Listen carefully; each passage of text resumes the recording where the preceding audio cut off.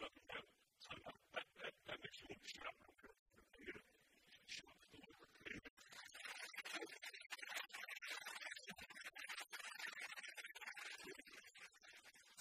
Revelation 22, you get on it, start crying. 22, verse 6. Revelation 22, verse 6. Thank you for remembering to sing that song. If y'all don't mind, can we sing that again? Could y'all sing that again?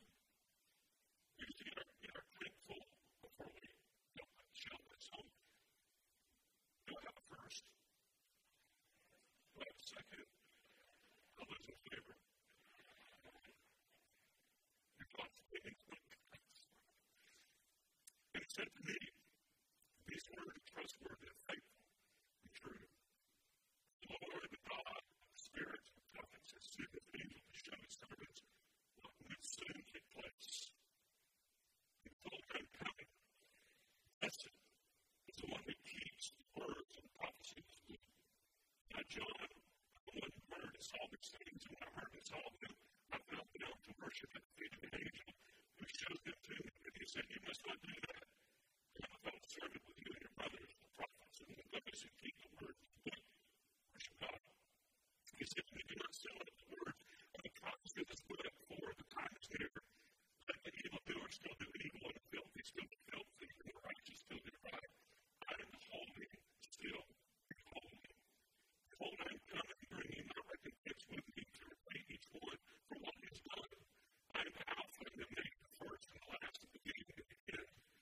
Blessed are those who wash their robes, so that they may have the right to the tree of life, and that they may enter the city by the gates.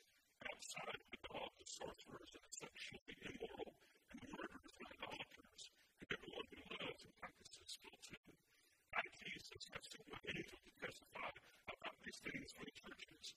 I am the root and the descendant of David, the bright and morning star. And all God's people said, amen. The Spirit and the bride say, come. And let the one who hears say, come. Let the one who is thirsty come. Let the one who desires to take of the water of life without price. I warn everyone who hears the words of the prophecy of this book. If anyone adds to them, God will add to him the plagues described in this book. If anyone takes away from the words of the book of this prophecy, God will take away his share in the tree of life and the holy city which are described in this book. He who testifies these things says, surely I am coming soon. Amen. In the Lord Jesus. The praise of the Lord Jesus be with you all, and all God's people say. And Father, I pray that the words of our mouth and the meditations of our heart will be acceptable in thy sight. For you are our rock, and you are our redeemer, and you are our holy God. In Jesus' name, we pray these things. As we conclude our study of Revelation this morning, I forgot when the last time I preached. When was the last time I preached? About 6 weeks ago. We are finishing up Revelation in chapter 22. And usually what we do is we read back, we exercise out the last part of Revelation chapter 22. And if you dig into it, there are a lot of things at the end of Revelation 22 that are almost a summation of the whole book of Revelation, the whole apocalypse. And there are always things in this text that we need to remember. 3 weeks ago, we talked about we need to remember imminence. In verse 7, 12, and 20, it alludes to the coming of Jesus Christ. It tells about the second coming of Jesus Christ. And by imminent, I mean immediate, happening soon or near at hand.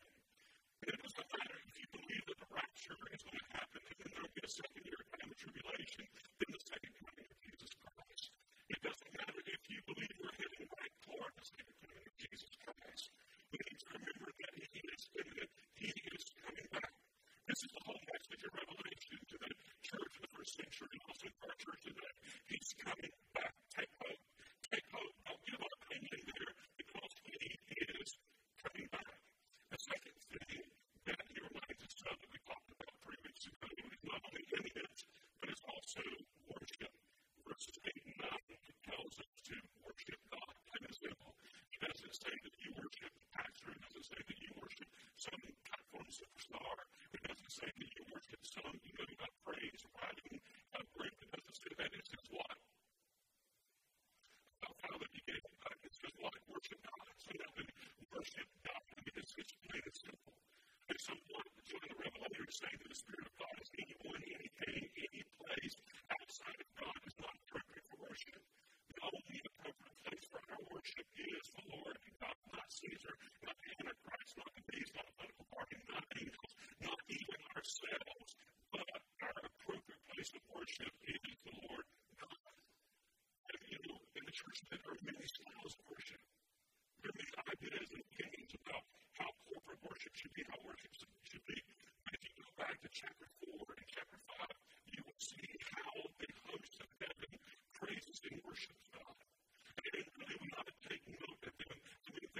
sense of reverence. There was a sense of sincerity in chapters 4 and 5 that we really ought to try to put in practice whenever we worship. This past weekend, the website First Things, it used to be a paper publication. I don't know if the paper had issued out or not. Online at First Things, Carl Truman, a professor of theology at Grove City College, Grove City University now, I think, wrote an article about the worship of God. And listen, I'm going to quote what he said to you, just a little bit of it, in a preaching class. I don't know if they taught you, they say don't ever quote over 3 sentences. And if you go 4 sentences, and that better be good. I'm going to give you about 10. Also, listen to what Carl Truman says about worship, and then I'm going to get my last 2 points. And we're going to wrap up Revelation and say, Amen to the Lord Jesus. This is what Carl Truman writes about worship. He says, and so if the church wishes to cultivate her people's holiness, she must instill in them a glorious and beautiful doctrine of God, one that so grips their imaginations that it carries them out of themselves and into the very portals of heaven. How can this be done? Listen, church, first of all, the church must clearly understand the doctrine of God and its significance. God's incomprehensibility, His existence as Father, Son, and Holy Spirit, His glorious self-sufficiency must be clearly proclaimed in the church's preaching, confession, and liturgical worship. Christians often praise God primarily for what He has done, what He does, and what He will do. But we should also praise Him for merely who He is. Second of all, worship must be serious and it must be adult. Ours is a childish age with consequent tendency. Listen to this, I'm just going to repeat that again. Ours is a childish age with a consequent tendency to remake God in childish form.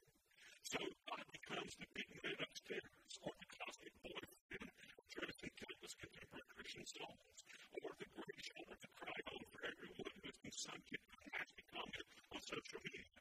But we worship the God who speaks to the suffering of Job out of the world, and He silences that poor man in the midst of his agony.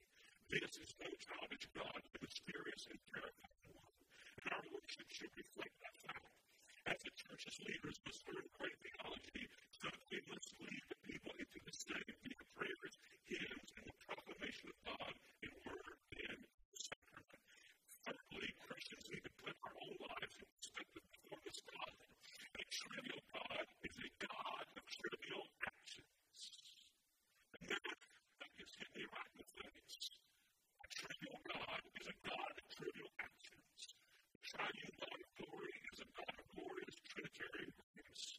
Only as we bow in awe before such a God will our present suffering seem light and momentary. Only then will holiness be the obvious mark of the church. This is a scripture, but I'll take it. Amen. Amen. Amen. And part of the worship of God is not only taking serious who He is and what He has done. But part of our worship is the proclamation, is the pronouncement, is the preaching of what God has said. So God has spoken to us through 2 primary ways here today. Number one is the written word. Most of us have a word at our device this morning, or in our lives this morning. So God has spoken to us through His written word. But God has spoken to us in a very high way through His Son, the living Word, Jesus Christ. And this is the gospel. The gospel is what God has said and done through His living Word, Jesus Christ. Now, we don't usually think of it this way. We don't. But revelation, that y'all follow me, this revelation is inextricably, it's part of the gospel. The gospel is not just the birth, death, and resurrection of Jesus Christ. It also includes the coming of Jesus Christ. Why? It's because the revelation gives us the end. It gives us the final word. It gives us the goal. It gives us the trajectory, the consummation of the gospel. And so what is the goal of the gospel? What is the consummation of the gospel? The goal of the gospel is that Jesus Christ is coming again. Coming again. It's not just His birth. If the gospel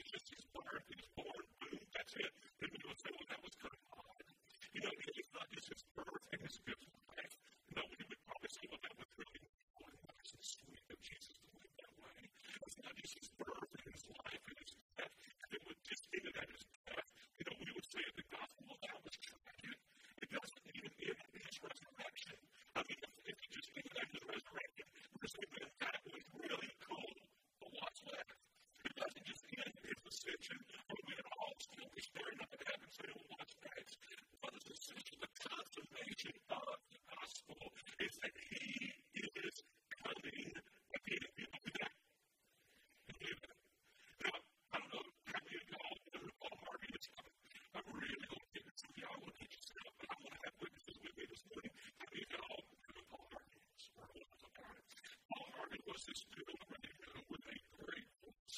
And he would have these 5, 10, 7 minutes, whatever radio spot, where he would begin a very interesting story. And was he not a storyteller? That's not hard. We'll see what happens. He would begin with these stories, and then he would stop the story before the end, and he would give news and anecdotal things, and then there would be a commercial, and then you're going to help him, and he was in the commercial, right? And then he would give the rest of the story, and then what would he say? And that's the, and all of you that are above the age of 40 say, and that's the rest of the story. And it made it so powerful. I mean, it was so complete. It made the story make sense. That's the way it is with the gospel. We don't stop with the word. We don't stop with the life. We don't stop with death. We don't stop with the resurrection. We don't stop with ascension. It goes on, and we must proclaim the gospel that He is coming again. I did some research, and I think I got this from David Jeremiah, something like that. And he said this. He said in the New Testament, 23 out of 27 books refer or allude to the coming of Jesus Christ.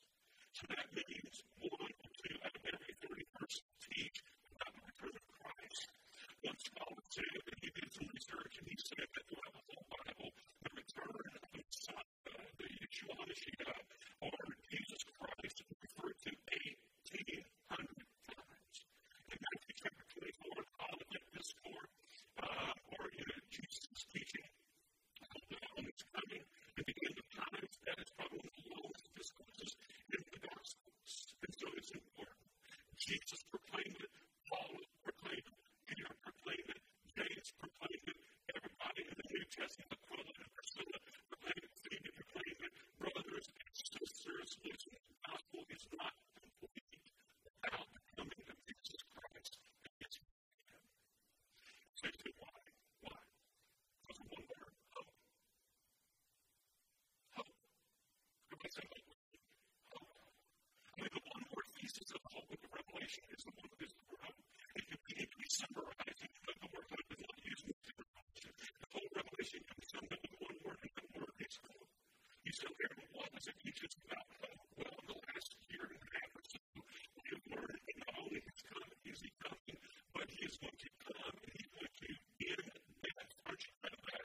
He's going to absolutely put an end to death. He's going to put an end to the devil. And listen, hallelujah, you're glad He's going to put an end to the devil. He's going to put an end to sin and all of that. But it teaches us that we have overcome. We have already overcome. You believe that this morning? Child of God, you are not going to be an overcomer. Child of God, you are an overcomer. Why? Because He has overcome the world. But not only that, but He is coming back to judge. Verse number 12, He says, behold, I am coming, bringing my recompense with me to repay each one for what he has done. I am the Alpha and the Omega, the first and last, the beginning. And not only that, but in chapter 21, tells us that the guy saying that this morning, heaven is reconciliation. Now, there's one thing that the people in Uvalde, Texas, need to identify. I'm going to say something, I don't know if I'll agree with that with the shooter. He did not look like this. It's true. It's true. Because poor parents, husbands and wives, they need hope. I mean this sincerely. I'm not bringing this up to be sensational or disrespectful, but that's the bottom line. And it's not just Uvalde, Texas, but it's our entire nation. Our very angry, our very violent, imperialistic, secularized nation needs hope of the gospel of Jesus Christ. We need to know, like C.S. Lewis said many times, we need hope of heaven where everything sad comes down. That is why we proclaim the gospel. We don't leave the coming of Jesus Christ out of that gospel. Because it says in verse 10, and He said to the angels at the temple, do not seal up the words of the prophecy, but for the time is here. We don't seal it up. We don't cover it. We proclaim the coming of Jesus Christ. That is part of the gospel. Look at verse 17. The Spirit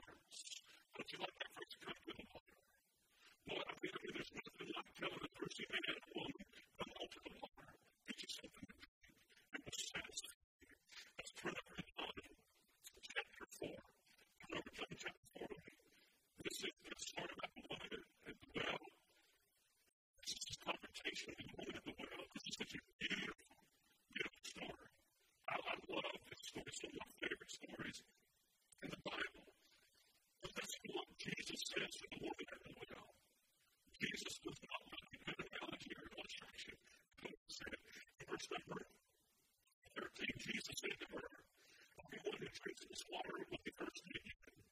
And whoever drinks of the water that I will give him or her will never be thirsty again. The water that I give him or her will become in him or her a spring of water, welling up to eternal life. And the woman said to him, Sir, give me this water, so that I will be thirsty or have none here to draw in. The water is Jesus Christ. Out of that, Matthew 22:17, it says it is without price. Don't bring people to the water so that you would continue flat. You know, the Presbyterian denomination, the Baptist denomination, y'all know this. I'm going to say it again. We need to say it out loud. We don't continue flat to the Methodist denomination, Catholicism, and then you will get the water bottle. Brothers and sisters, it is without price. The price is already in. We don't charge for it. We don't ask for information. No, the price is already in paid by Jesus Christ on us. And all you have to do is come to faith, trusting that He took your sins upon Himself, took your sins upon Himself. He is the wrath of God in your place, and in your sin, confess Jesus Christ as Lord, and you will be saved. And all those who already know that and accepted Jesus Christ and have drunk of that water, saying, what a blessing. What a blessing. You know, the whole book of Revelation has been a blessing to me. I've never preached on Revelation. I always preach from chapter 1 to chapter 3 stop because I was pushed to the coward to go over one thing. Obviously, some people have a theory of Revelation, but it just challenged me. I think it's impressive on me. I don't think I studied deeply into the book, but I have studied with that high on the shelf. That's what was so frustrating is you can't read enough, you can't read enough. And boy, it's been trying to be the one thing that Revelation is going to be. That's right.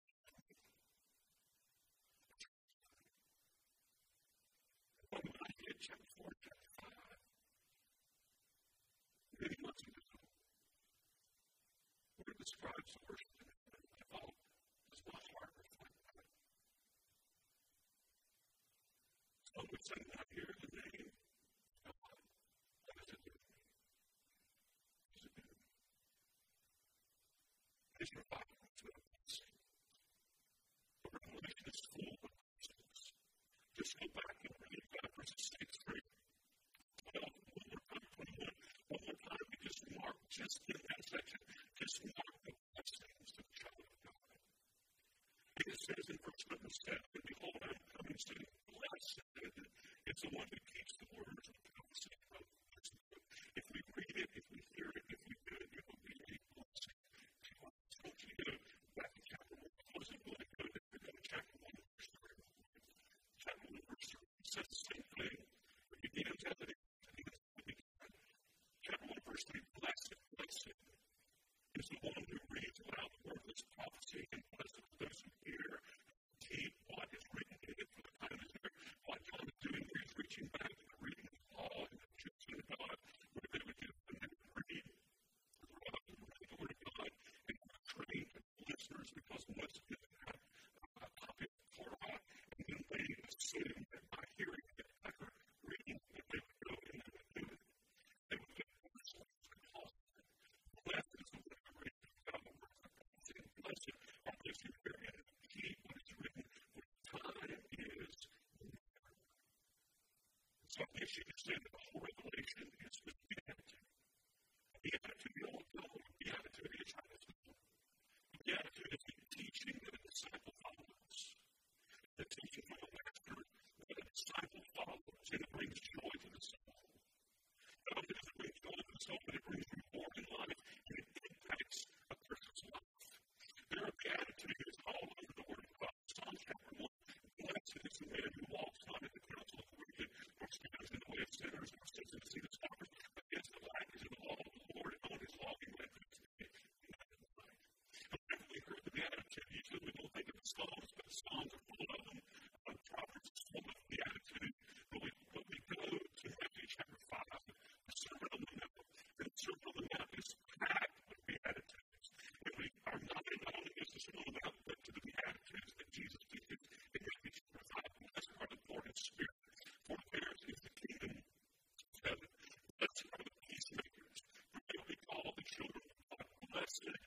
those who hunger and thirst for righteousness, they will be satisfied. The whole book of Revelation, according to Revelation 1:3, and 20-7, is the attitude. If you hear it, you speak it, you proclaim it, then it will be seen. It will bring you joy. It will bring you hope. It will bring you reward. It will impact your life. It's amazing. It is amazing. I hate or you do. You'll have the first of it in 2 more years. We work our way backwards. That'd be awesome if they go backwards. I really do.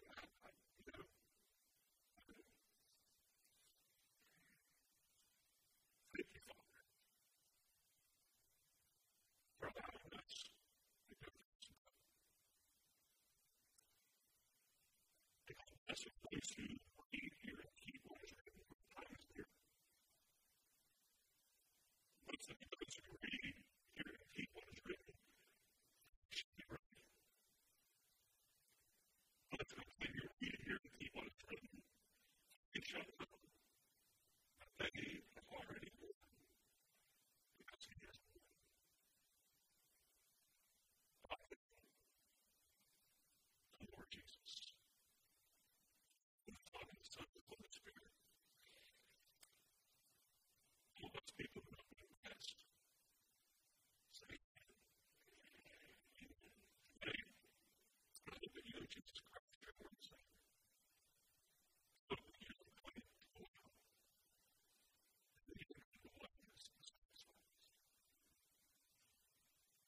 For those of you who are here this morning, and you're sleeping, so that God can about the Lord be with you. And so that it's a little bit of text to start off with.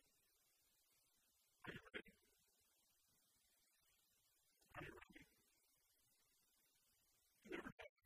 We just don't know. Are you ready? Now, those human beings, sinners, you would hardly vigilant, and simply look like it, and overall, life of heaven, you're ready.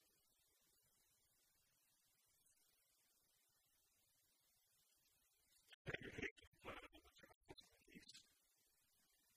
Are you ready? If you know that you never sins, and ask Jesus Christ to give you peace on what he did on the cross. I need to do.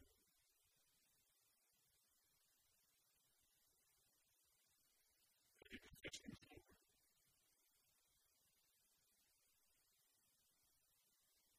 To your Savior.